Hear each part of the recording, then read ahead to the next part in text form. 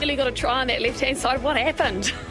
Oh, but I've gone up and over and bloody head over biscuit. It wasn't enough stability there for myself, but no, I was busting for a bit of meat this game. It didn't seem to work out.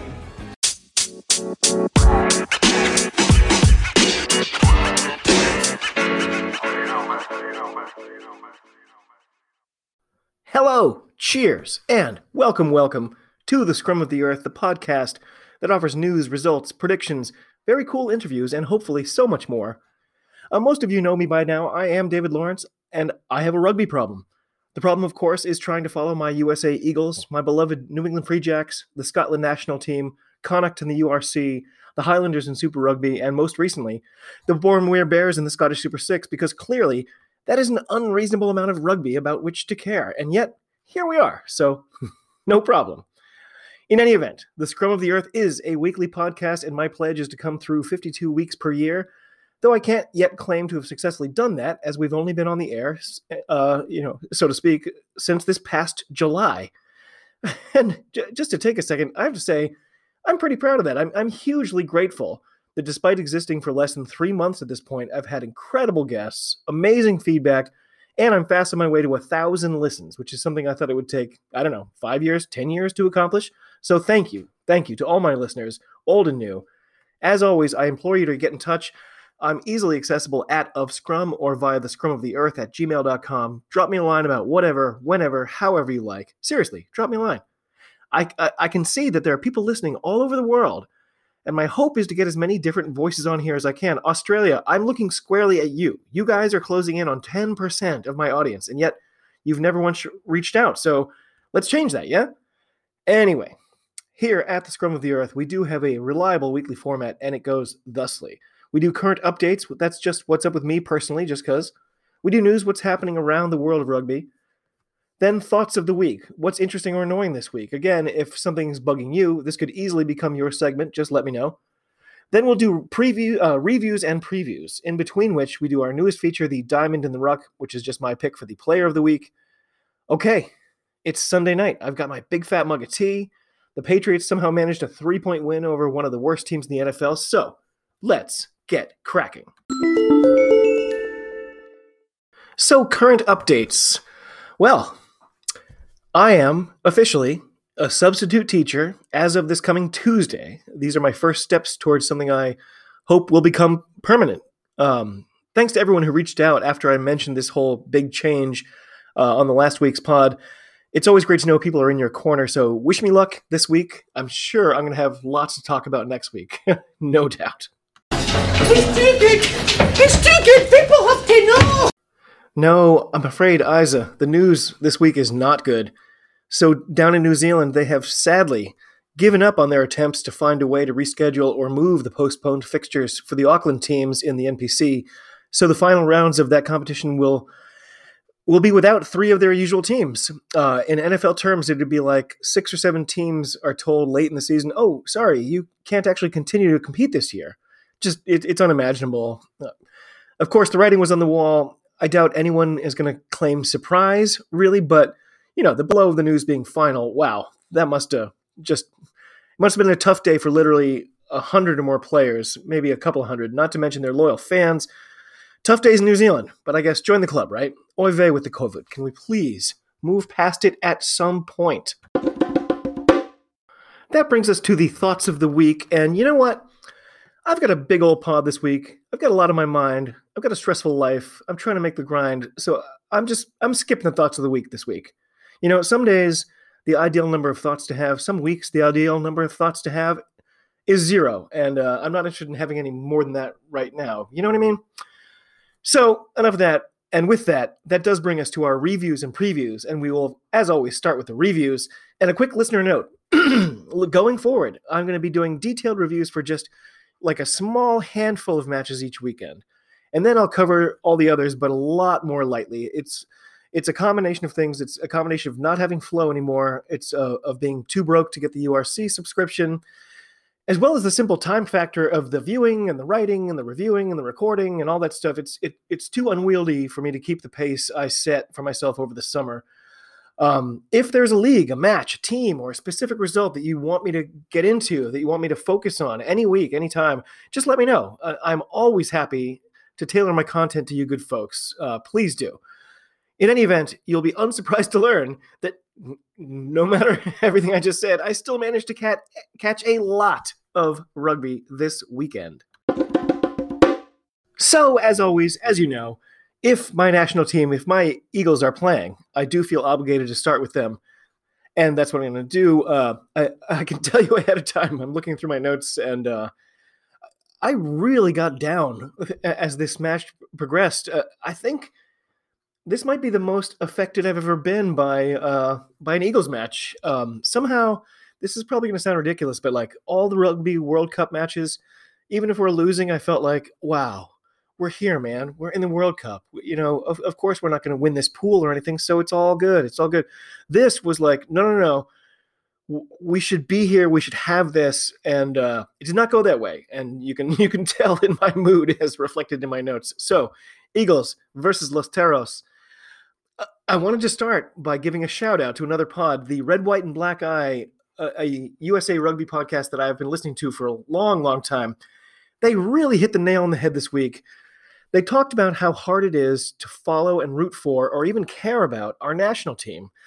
Like, all the other countries in the world seem to have it right. It's like you go and join a rugby club and you're like, oh, this is fun. So then you play at a school level, and then you play at a higher school level, and then after that you can go to another level, and then you want to watch it. So you're like, okay, I'm going to watch these college players, and then you can do that, and then you're like, well, is there a professional version? And you can watch that, and we have all that. And then, of course, in other countries, it's like, oh, wow, this is so incredible. Is there a level above that? Oh, yes, your national team. Here it is. Free to air. It's a huge event nationally for people to care about. And here we're like, oh, yeah, you can play for your club. And there's local clubs. And you can play for high school in some cases. And you can play for your college. And you can get ESPN, and they'll show some of those college matches. And you can pay a little bit of money and watch, a nice English league. And guess what? We have professional rugby here in the U.S. now. Isn't that amazing? Oh, and guess what? If you want to watch it, it's free. We've set up a free streaming platform. You can watch every single game. Oh, what's that? Above that? Oh, yeah, there's a level above that. It's called the Eagles. They're the national team. Oh, what? You'd like to watch them? No, sorry. If you want to watch them, it's going to cost you $30 a month. They play about 4 times a year. There may not be any commentary during the games. There won't be any advertising. There will be no lead up. There will be no pregame. There will be no postgame. There will be no analysis. There will be no nothing. It'll be a wasteland, and it'll be like some guy kind of recording it with a camcorder from 1988, and you're kind of borrowing the VHS tapes for $30 a month. It's completely backwards. The triangle is upside down, I would say. And I wanted to thank those guys for pointing it out, because it hadn't become obvious until they did. So if you haven't checked out their pod, I guess I will link them in the show notes for sure. You probably already have them, but it was a great point, and I appreciate their pointing it out, though it set the stage for the terrible game to follow. First thing I mentioned was it's hard to overstate just how much AJ means to us. AJ McGinty, of course, out there in the field during this game, we didn't look focused. We didn't look precise. Uruguay took advantage early. They went up 7-0. And of course, this was no ordinary win-lose. It's the second part of an exercise in aggregate scoring. So with our 3-point, quote, victory, unquote, last week, they're basically just spotting us their home field advantage. So long story short, when they went up to 7-0, they were actually up 4, if that makes sense. And to me, it's really annoying. Of course, in the time it took me to jot all this down, we kicked a penalty and then scored a sweet try in the corner. But after missing the conversion, we were still up by 1, i.e. 4. De Haas is having a really good game so far, really on point. Is it reasonable, I said, to hope that the fact that we're just much heavier than them on average, is that going to tell over time? I mean, if we were just big fat guys, obviously that would be a big, massive disadvantage. But with guys who are massive but fit, it should take its toll on Los Teros over the course of the match, right? Maybe? Spoiler alert, it did not. Not releasing against us, Uruguay take the points, leaving us effectively up by 1. And here I said, okay, I can admit it.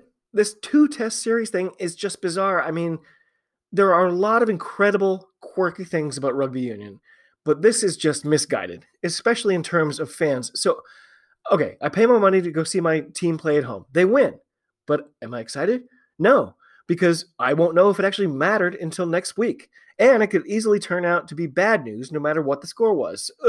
Just not well thought out, at least for American audiences, which are, ironically, the biggest market they could so easily tap.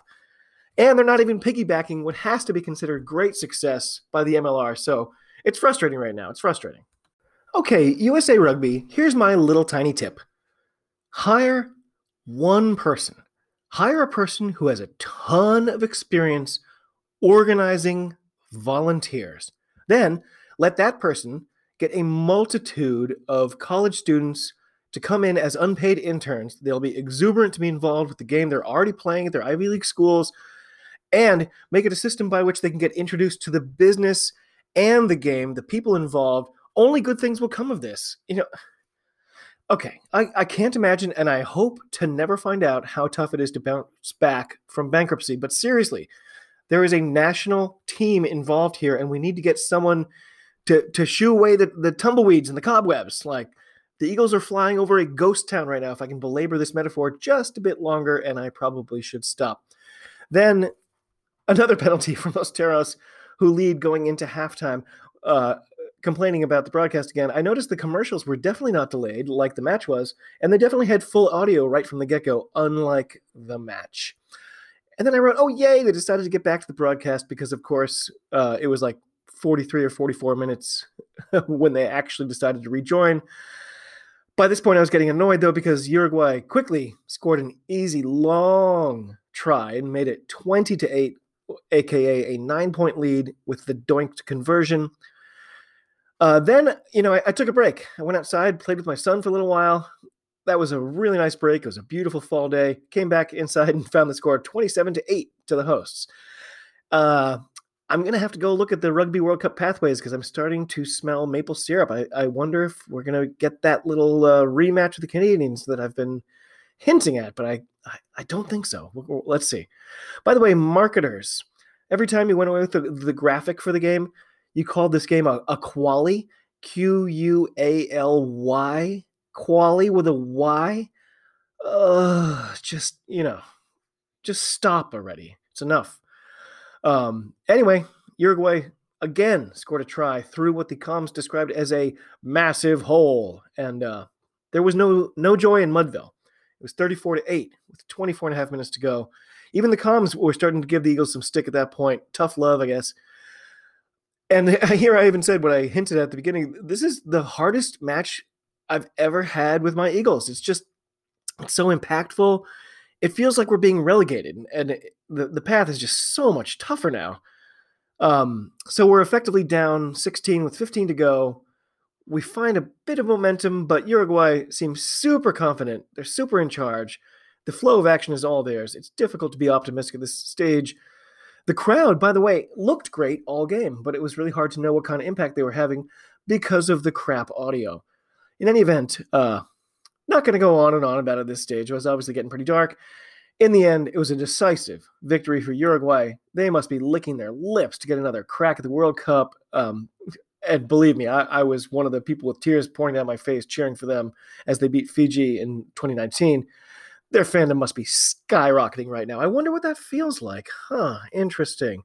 The final score was 34-15. It never felt that close. Energy was wrong all day. So for the first time ever, Uruguay qualify as the number one seed from the Americas 1 slot. And I have gone and finally figured out this final piece, which is we now will face Chile after they beat Canada in yet another super annoying 2-test series, and the aggregate winner will get into the Americas 2 slot. So that is winnable for us. It's a dual thing. I don't know when those dates are yet. But, Chile looked pretty decisive against our friends from the north. And after our own lackluster showing today, I honestly wouldn't be surprised to see Chile make their first ever Rugby World Cup. And, as an underdog rooter, that sounds like a kind of a fun one to wish for. Worth mentioning here, this is the very first time Canada have failed to qualify for the Rugby World Cup. Amazing. I got to share in their sorrow today for their national side. Things are not moving in the right direction for either of us in the North American continent right now, are they? Okay, other action. Less impactful, less emotionally draining for me, I guess. Of course, there was the Super Six. And the Super Six effectively wrapped up this weekend. It was a ton of fun, though. So on Friday, Southern Knights really just hammered Sterling County. No last game of the year jitters for these boys, to be sure. I have to say, for the first 20 or maybe 30, it was really fun to watch. Sterling were playing more rugby than I've seen in months. They absolutely didn't care where they got the ball. They were going to play rugby. Of course, much like my criticism of Rico Ioane last week, sometimes when you're over eager to make a big splash, you end up doing too much. And the number 12 for Sterling, he was super guilty of that. He held on a bit too long, more than once, promising attack turning into nothing again and again. After a while, they sort of ran out of energy. It's tough to, play from your own 5 every single time. And then the wheels really came off in the second half. It was actually a tight match until close to the end of the first half. The Knights scored a couple times in quick succession to make it 17-0 at the half. And then they just chose their moments, tightened the screws, made it a bit of a laugher.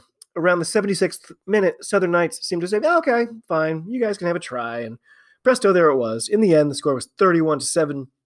Though, as I say, probably should have been a shutout.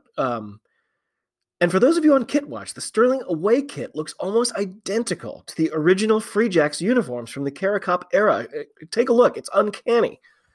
Then on Saturday, Harriets Rugby were back home to throunce the hopes of my and the Boardmere Bears season. It ended this campaign with a pretty convincing win, 31 to the Harriets Rugby and 21 to the Bears. Probably, again, not that close. And then on Sunday, Watsonians looked like their early season selves against the finals-bound Ayrshire Bulls, who may have been guilty of looking ahead to next week. The home side smashed the visitors. It was 43-14. And maybe they can feel better, looking ahead to next season. Super Six, thank you for an exciting season. I am very glad to have found you, and I'm sad you will be away for so long, because it's going to be a while.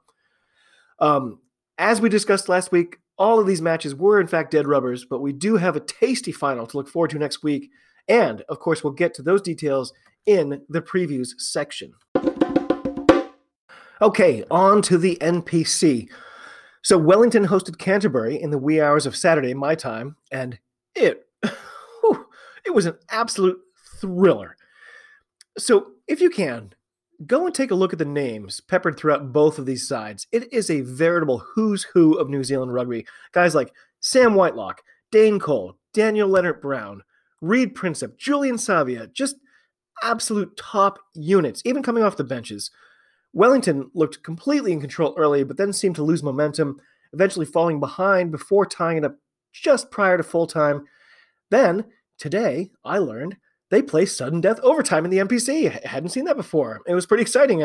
Wellington came out firing with Peter Umaga Jensen, scoring a beauty in the corner to seal it, 35-30 for the home team. It was a great one. And one last note, Ruben Love, the Wellington fly half.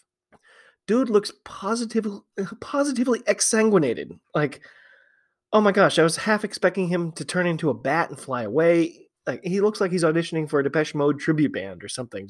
Somebody get that guy some iron supplements, please, stat. So then Hawke's Bay were at home to defend the Ranfurly Shield against the challenge of Tasman. And if that makes no sense to you, I encourage you to check out my mini bonus app about the NPC. So Tasman is a new team compared to some of the storied franchises in the competition. And in their 16 years, they have never gotten their hands on the Shield. Pretty cool. Also, the Hawke's Bay kit looks a lot like the Barbarians kit, which I love. And, once again, if you haven't heard of Barbarians FC, fear not. There's a mini bonus ep in the works right now. In any event, Tasman came to play, and they got it to 24-22 after the 53rd minute. Yet another high-scoring, exciting match in the NPC. Then, as if they were annoyed by my writing this, Hawke's Bay answered with another try in the corner, and while Tasman worked hard and kept it close, the Magpies were not in the mood to give up the Shield this time. So they went on and hold on to it 34-22. Nice to see Mitch Hunt and Ash Dixon out there among the other notables. Otago We're at home for Taranaki, and it was another close one with plenty of scoring. It was one of those, I take the lead, we tie, you take the lead, we tie, and it felt that way until they ran out of time, with Taranaki looking good with another win, 23-30 at the end. And finally, Southland, at home for Manawatu, a name I have now learned how to pronounce correctly. I had been saying Manawatu, and it's really Manawatu. Sorry about that, lone Kiwi listener. In any event, the Southland Stags were looking to notch their first win of the season, and they took a 20-13 lead into halftime. Early in the second half, however, Manawatu tied it up, and again, we found ourselves on the NPC seesaw. Wait, NPC seesaw? Southland retook the lead, only to have Manawatu tie again at 27 with 23 minutes left. Manawatu kicked for a 3-point lead, then Southland missed a chance to do the same, and that was where it flipped. The visitors got a nice breakaway try at 73 minutes to appear to seal the win. A misconversion, followed by another penalty kick, and Manawatu got away with a victory, 27-38 in the end. Quick note, Manawatu's starting 15 included Nihi Milliner Scudder, an awesome player who was featured in the All or Nothing series about the All Blacks. Though he has been plagued by injuries for a long time now, it was so great to see him out there, not only just getting the start, but putting in a great performance. Really good. Cheers to you, Nihi. I'm going to put a little link to an article about his struggles in his long road as well in the show notes. Okay, on to the Prem. And I picked a good one to highlight this week. So, Harlequins at home for the Bristol Bears. For those of you with short memories, this was one of the semifinal matchups from last season, with the Bears being absolutely shocked by the incredible comeback win by Harlequins. There was a lot of energy, a lot of emotion in the lead up to this one. First note I had was, looks like Austin Healy is going to be their go-to chode for Friday Night Rugby. Not looking forward to that. Not one bit. Felt like Harlequins had all the possession and the momentum to start the game, so it felt off when Bristol scored first. By the way, I wrote, how does Alex Donbrandt spend so much time on the wing? For a guy with number 8 on his back, he seems to spend a lot of time at 11. Quins quickly coughed up another try. They looked a bit stunned, finding themselves down 0-14 with just under 20 gone. And then another with Piatow slamming it down and almost causing a lock of his hair to fall straight. Almost. Not, of course not. It's Piatow. Charles Piatow's hair will never go astray. 0-21. Only at 25 minutes, Bristol looked dead set on revenge. Isn't it bizarre how, it seems like Eddie Jones, coach of England, was sitting in the audience for this one. He just seems to randomly buy himself a ticket and sit wherever. He's always just in a crowd of people who don't seem to know him. I feel like the fans next to him are like, great. No fun in this section today. Leinach the Younger, I don't know why I said Leinach. It's just Leinach. The Younger, he dotted down a thing of beauty given to him by Donbrandt, and Marcus Smith, in off the bench, converts to get Quins on the board. Bristol gets 3 more for a 7-24 halftime lead. I wrote, let's see what Quins can bring in the second half. Leinig the Younger, as the comm said, quote, in front of a proud dad. Love that stuff. Should have ended the quotes. He scored again. Harlequins found themselves down 10 at around 46 minutes. And for those of you out of the loop, Lewis Leinig is the son of Michael Leinig, an all-time Wallaby great. So his success in England and the potential for him to be capped by England rather than Australia has a lot of people wringing their hands, to be sure. He looks like someone about to be capped to me, that is for sure. I'll be curious where this all goes. Then I said, wow, I've never seen a ref announce a card before a play had ended. That was a new one. It seemed like the player he pinged kind of got sad and backed off a bit, and then boom, another try.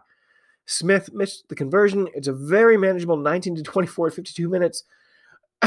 By the way, at one point they went to a sideline, update with one of the coaches of Bristol, and they said, "Well, you're looking good at this point. Hoping not to have a repeat of last year, right?" And he said, yeah, let's hope not." Well, you just know the collective Bristol sphincter is tightening at this point. When did the Harlem Globetrotters get here? Drolls Austin Healy. Thanks for that, mate. That was great. Well earned.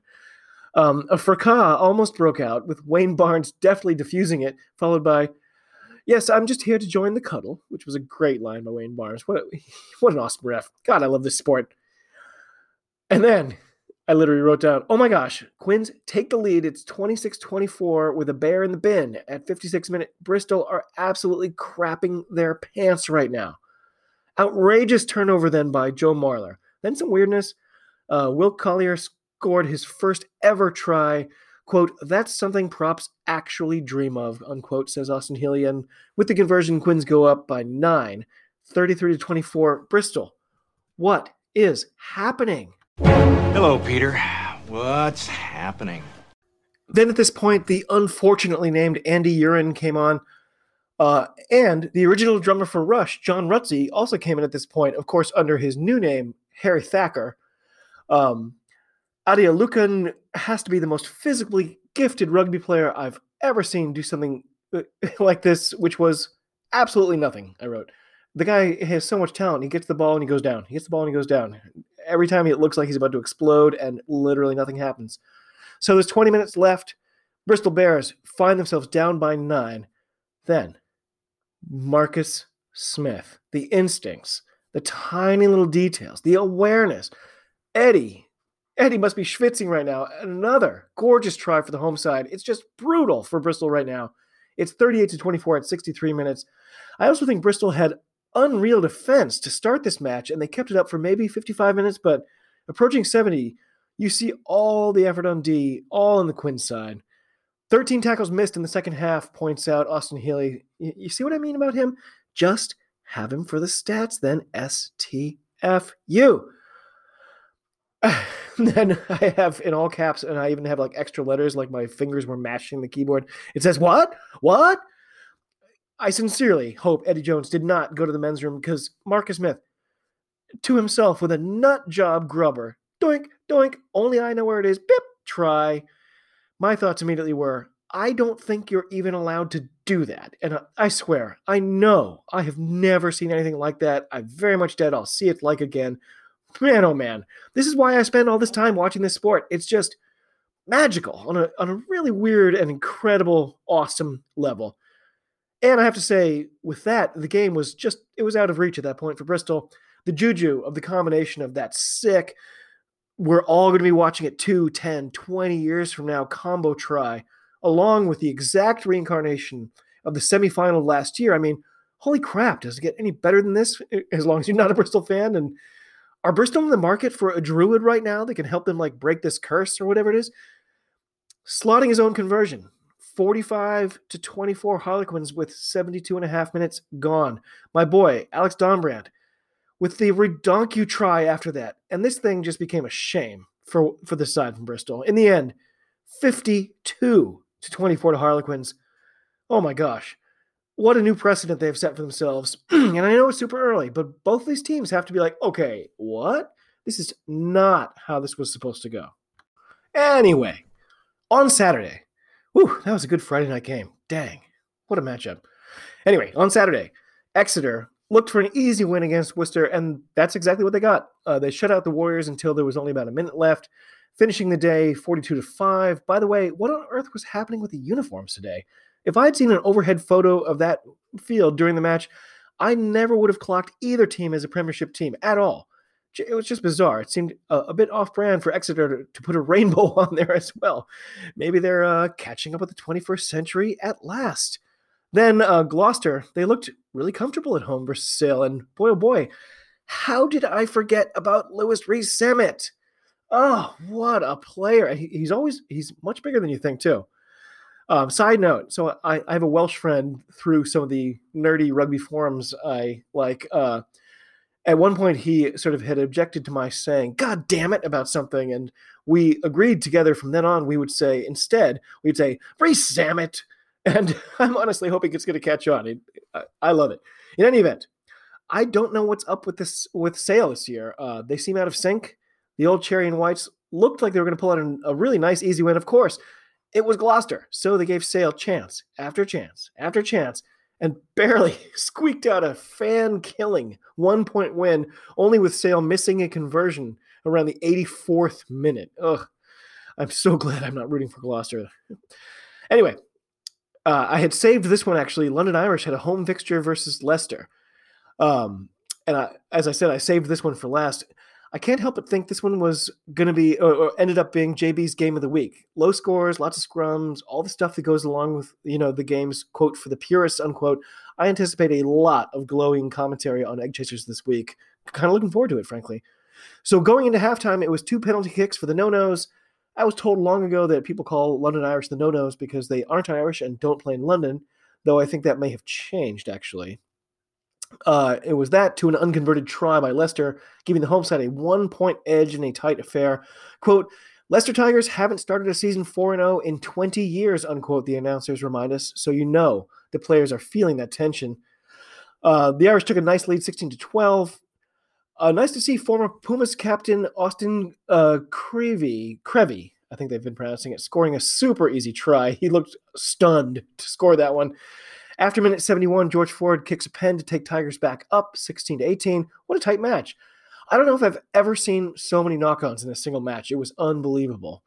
And I don't know if it was great D by London Irish or terrible attack by Leicester, but late in that game, the Tigers, they couldn't do anything getting the ball forward. Nothing. Not pretty. Nevertheless, George Ford managed to kick another one. The lead is 5 with 2.5 to go, and that was all it took in the end. London Irish losing at home to Leicester. They equaled their 20-year-old record for season opening wins. Leicester did. Good match. Definitely enjoyed it. 10 matches without a win for London Irish, they said. I hadn't realized they were on that kind of skid. But I don't care. Saracens took about 55 minutes to remember who they were and whop the crap out of the Falcons. The score looked okay in the end. It was 37-23. They eked out a bonus point right at the end. Just a painful loss for Newcastle, whose season doesn't look like it's getting any easier anytime soon. And then Wasps, they managed to deal Northampton their first loss of the year, which I admit was a big surprise for me. The Saints smashed a driving ball in for a try after the final whistle, making the score look a little more respectable, like in a lot of these matches, and more respectable than it felt throughout the match, frankly. Got them losing bonus point to boot. The final score, Wasps 26, Northampton 20. Okay, round 3 of the URC. We saw some new results to what we've seen so far, and starting with on Friday, Ospreys fell at home to the Chelsea Sharks, who'd come to do more than sell seashell. Okay, I'm abandoning that. Never mind, forget it. In the end, the home side only managed 13 points to the visitors' 27, though highlight Gareth Anscombe again slotted all the kicks they asked of him. Unfortunately, it was only 2 this week. So with the Thomas try just after the 73rd minute, it was still less than half of the Sharks' total points. This may be one of those things where I have to admit I was way wrong. I've been singing the praises of Vernon Koch for a few months now, but when they finally bench him, his team gets their first win in the URC. So, I don't know. In any event, I've never seen stats so similar between teams when the final score was so decisive. If you go to the game stats on the URC website, which is actually pretty thorough and interesting, you'll see almost every number is the same for each team. It's a truly bizarre read given the outcome. Then Ulster remained unbeaten, really teaching Rainbow Cup champs Benetton a lesson, winning at home by 20, 28-8. It's already obvious that the so-called Irish Shield is going to be the hardest fought of all of these. I'm about 1 week away from making a crazy prediction that Leinster will come second out of the Irish teams this year. Just look at how good Ulster are, and they haven't even gotten their latest shiny toy back from South Africa. So ask me next week, but I think the age factor at Leinster might finally make a difference. And the same goes for Munster, so maybe I'm a genius. Leinster were huge in their victory over Zebre. The final score was 43-7. For me, that says it all. Glasgow were narrow victors in a low-scoring affair at home over the Lions. A somewhat lackluster 13-9 in the end. Connacht dropped one in Galway. I was a little surprised by that. It was a sharp-looking Dragon side, the Welsh side winning by an impressive 22-35. Edinburgh, they managed a disappointing draw, the worst outcome for Americans ever, at 20-20 ending. That was against the Stormers at the Dam Health Stadium. Cardiff also lost at home to Bulls. Bulls maybe starting to get some mojo. It was 19-29. So is this the week that the South African teams start to find their range? So Sharks win, lowly Lions only lose by 4, the Bulls win in Cardiff by 10. Okay, maybe too soon. Maybe jump the gun on that one. Oh, okay, jump the gun. And then finally, we had Scarlets hosting Munster at Parky Scarlets. By the way, I want Parky Scarlets to be like a foil in a film noir tale of deceit on the rugby pitch or something. I'm sort of vaguely picturing a Jessica Rabbit style character. I can see it all.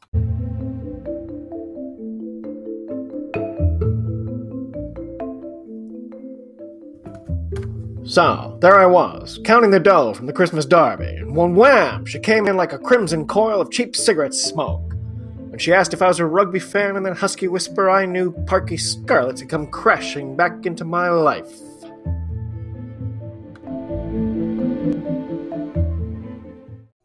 Sorry, I'm back.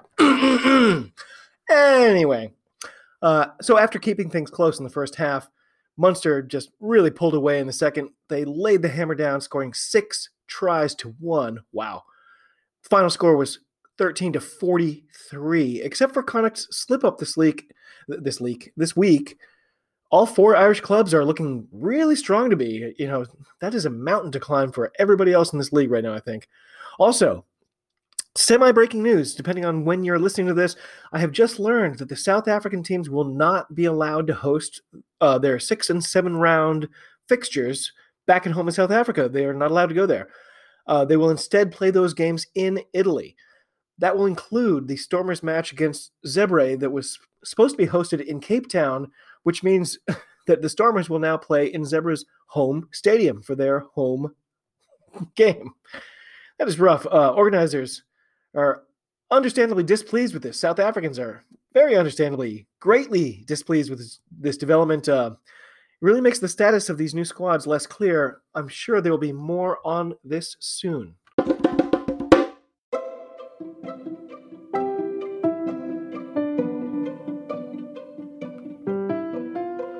And of course, that brings us to the Diamond in the Ruck. And this week, I gotta say I was sorely tempted to give it to Joe Marler, who had a whale of a game. But in the end, it just had to be the number 8, who might be Harlequin's best number 11, Mr. Alex Donbrandt. Donbrandt was everywhere on Friday and completely changed the face of this contest.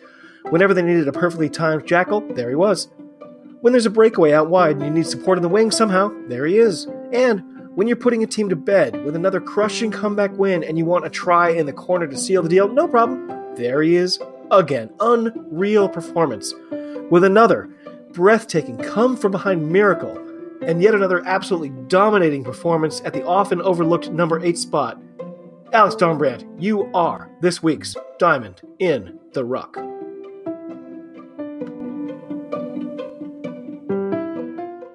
And with that, we are on to our previews for next week. Starting with the Super 6.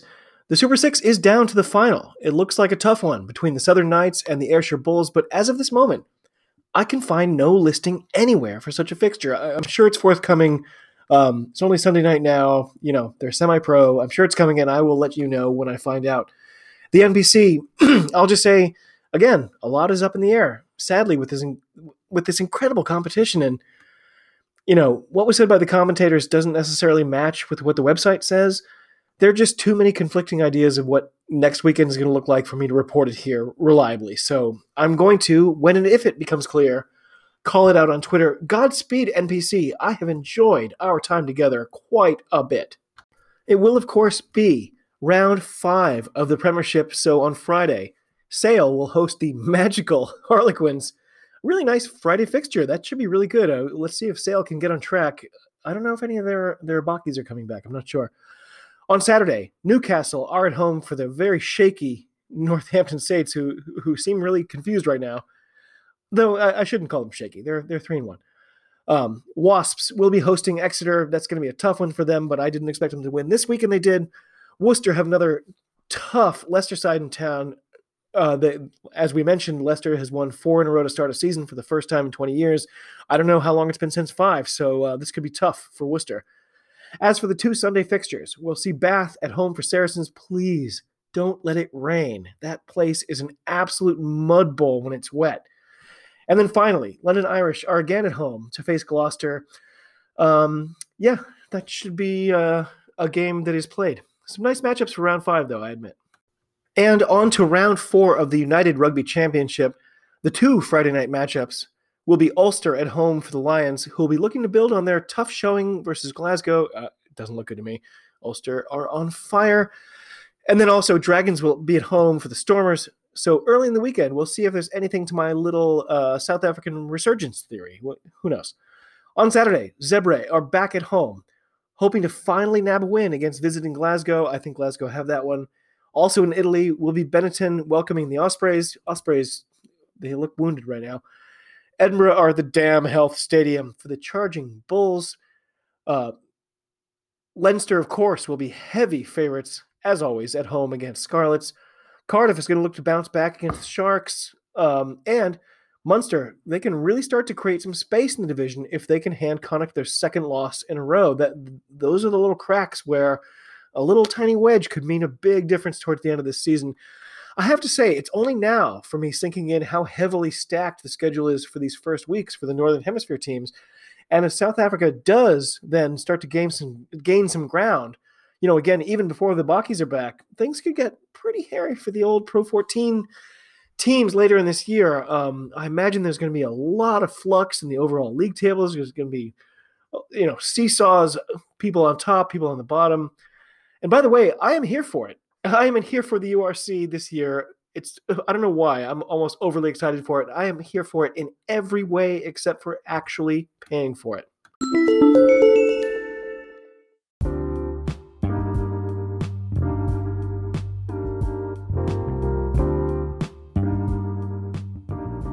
Whew. Okay. Wow. That definitely does it for this week. So I know the weekly episodes have been skewing a bit longer, but there does happen to be a lot of rugby happening in the last few weeks. So with the Super 6 and the NPC winding down, I think, the pod will undoubtedly shrink back to normal. In any event, as always, please reach out with your questions and your ideas. I am @ofscrum on Twitter. I can be emailed via the scrumoftheearth@gmail.com. If you want to help spread the pod to other rugby fans, please do so. Please share. Please leave me a nice review. No new ones to report this week, but I will, of course, keep my eyes out. Anyway, as always, thank you so much for listening. Cheers. Talk to you soon, and be well.